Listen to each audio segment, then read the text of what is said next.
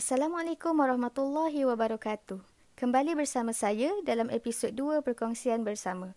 Untuk episod kali ini, tajuk yang akan dikongsikan adalah kerja merupakan satu amanah. Amanah merupakan satu sifat yang tinggi dalam Islam. Sebagai seorang Islam, kita diajar untuk bersikap amanah dan bertanggungjawab dalam setiap apa yang dilakukan. Seperti mana yang disebut di dalam Al-Quran, dalam surah Al-Ahzab ayat 72. Sesungguhnya, kami kemukakan tanggungjawab amanah kami kepada langit dan bumi, serta gunung ganang untuk memikulnya. Maka mereka enggan memikulnya dan bimbang tidak dapat menyempurnakannya kerana tidak ada pada mereka persediaan untuk memikulnya. Dan pada ketika itu, manusia dengan persediaan yang ada padanya sanggup memikulnya. Ingatlah, sesungguhnya tabiat kebanyakan manusia adalah suka melakukan kezaliman dan suka pula membuat perkara yang tidak patut dikerjakan. Berdasarkan ayat ini, jelas menunjukkan bahawa amanah itu berat dan perlu digalas seikhlas mungkin. Ini menunjukkan betapa pentingnya seseorang itu memikul amanah dengan jujur kerana manusia akan dipertanggungjawabkan di akhirat kelak. Dalam aspek pekerjaan, menanamkan mindset kerja itu amanah dan ibadah adalah sangat penting kerana ia memberi kesan kepada kualiti kerja. Tidak kira dalam keadaan apa sekalipun, sama ada bekerja dari rumah atau pejabat, amanah tetap amanah dan kerja tetap kerja. Sesungguhnya Allah Maha melihat. Seperti apa yang disebut dalam surah Al-Hujurat ayat 18, sesungguhnya Allah mengetahui apa yang gaib di langit dan di bumi, dan Allah Maha melihat apa yang kamu kerjakan. Penjelasan lanjut tentang amanah ini saya ambil dari YouTube channel Lensa Kuliah yang bertajuk Jujur, Ikhlas dan Amanah, dan video ini disampaikan oleh Datuk Seri Dr. Zulkifli Muhammad Al-Bakri. Isu amanah ni mudah ya.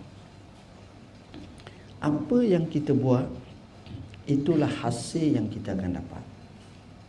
Siapa dia yang amanah tinggi, siapa dia yang dapat buat dengan sebaik mungkin, kedudukannya akan tinggi. Kalau tak. Jadi di situ kata pujangga, kama tadinu tudang. Sebagaimana kamu buat begitu, begitulah kamu akan dibalas.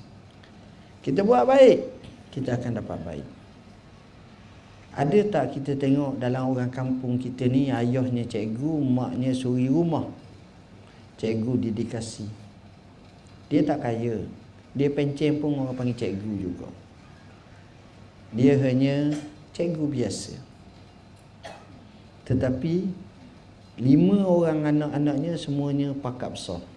Doktor pakar, engineer, peguam terkenal, ustaz yang masyhur, semua berjaya.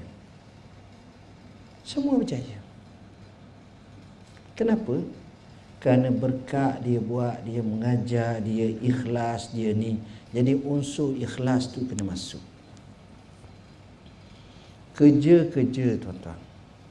Saya kata siapa dia tak nak gaji. Semua orang nak gaji. Tapi apakah gaji yang dibagi pada kita sesuai dengan kerja kita? Atau kurang sangat? Ya inilah yang sepatutnya kita sentiasa muhasabah. Kita nak biar gaji kita dapat, tapi usaha kita memang banyak. Memang sesuai. Barulah kita akan berjaya dalam hidup. Jadi kita akan rasa tenang. Kita akan rasa puas hati. Dalam poin terakhir, bila kita kerja, jadilah orang yang ikhlas dan orang yang jujur. Orang yang ikhlas dan jujur ini tak ramai tuan-tuan. Tapi dia mahal dalam kamus kehidupan kita. Jadilah orang yang ikhlas dan orang yang jujur. Menerusi perkongsian tersebut, dapat disimpulkan bahawa bekerja dengan amanah itu penting kerana semakin amanah kita bekerja, semakin tinggi darjat kita di sisi Allah. Terdapat beberapa nilai yang dapat diterapkan untuk menjadikan sesuatu kerja sebagai amanah. Nilai-nilai ini saya ambil daripada penyelidikan yang dilakukan oleh Tengku Sarina dan Fadilah Mansur yang bertajuk Keperluan Motivasi dalam Pengurusan Kerja Berkualiti dari Perspektif Pemikiran Islam. Antara nilai-nilai yang dikongsikan adalah setiap perbuatan hendaklah disertakan dengan niat kerana Allah. Tidak kira sama ada bekerja ataupun melakukan perkara yang lain, niat adalah penting dan niat kita perlulah melakukan sesuatu itu kerana Allah. Kedua, Islam mengkehendaki penganutnya melakukan sesuatu lebih daripada apa yang dikehendaki, tetapi perlulah mengikut peraturan yang telah ditentukan oleh Allah Subhanahu Wa Taala. Ketiga, telah menjadi tanggungjawab seorang Muslim untuk melaksanakan tugas dengan cemerlang dengan menjadikan Rasulullah sebagai qudwah hasanah, iaitu sebagai contoh tauladan. Seterusnya, seorang Muslim hendaklah bermuhasabah tentang kerja yang telah dilakukan dan sentiasa berusaha untuk memperbaiki kelemahan diri. Setelah bermuhasabah dengan kelemahan, perlulah melakukan yang terbaik pada masa akan datang. Amanah ini sangat berkait rapat dengan keberkatan. Gaji yang diperolehi akan menjadi lebih berkat sekiranya kerja dilaksanakan dengan amanah.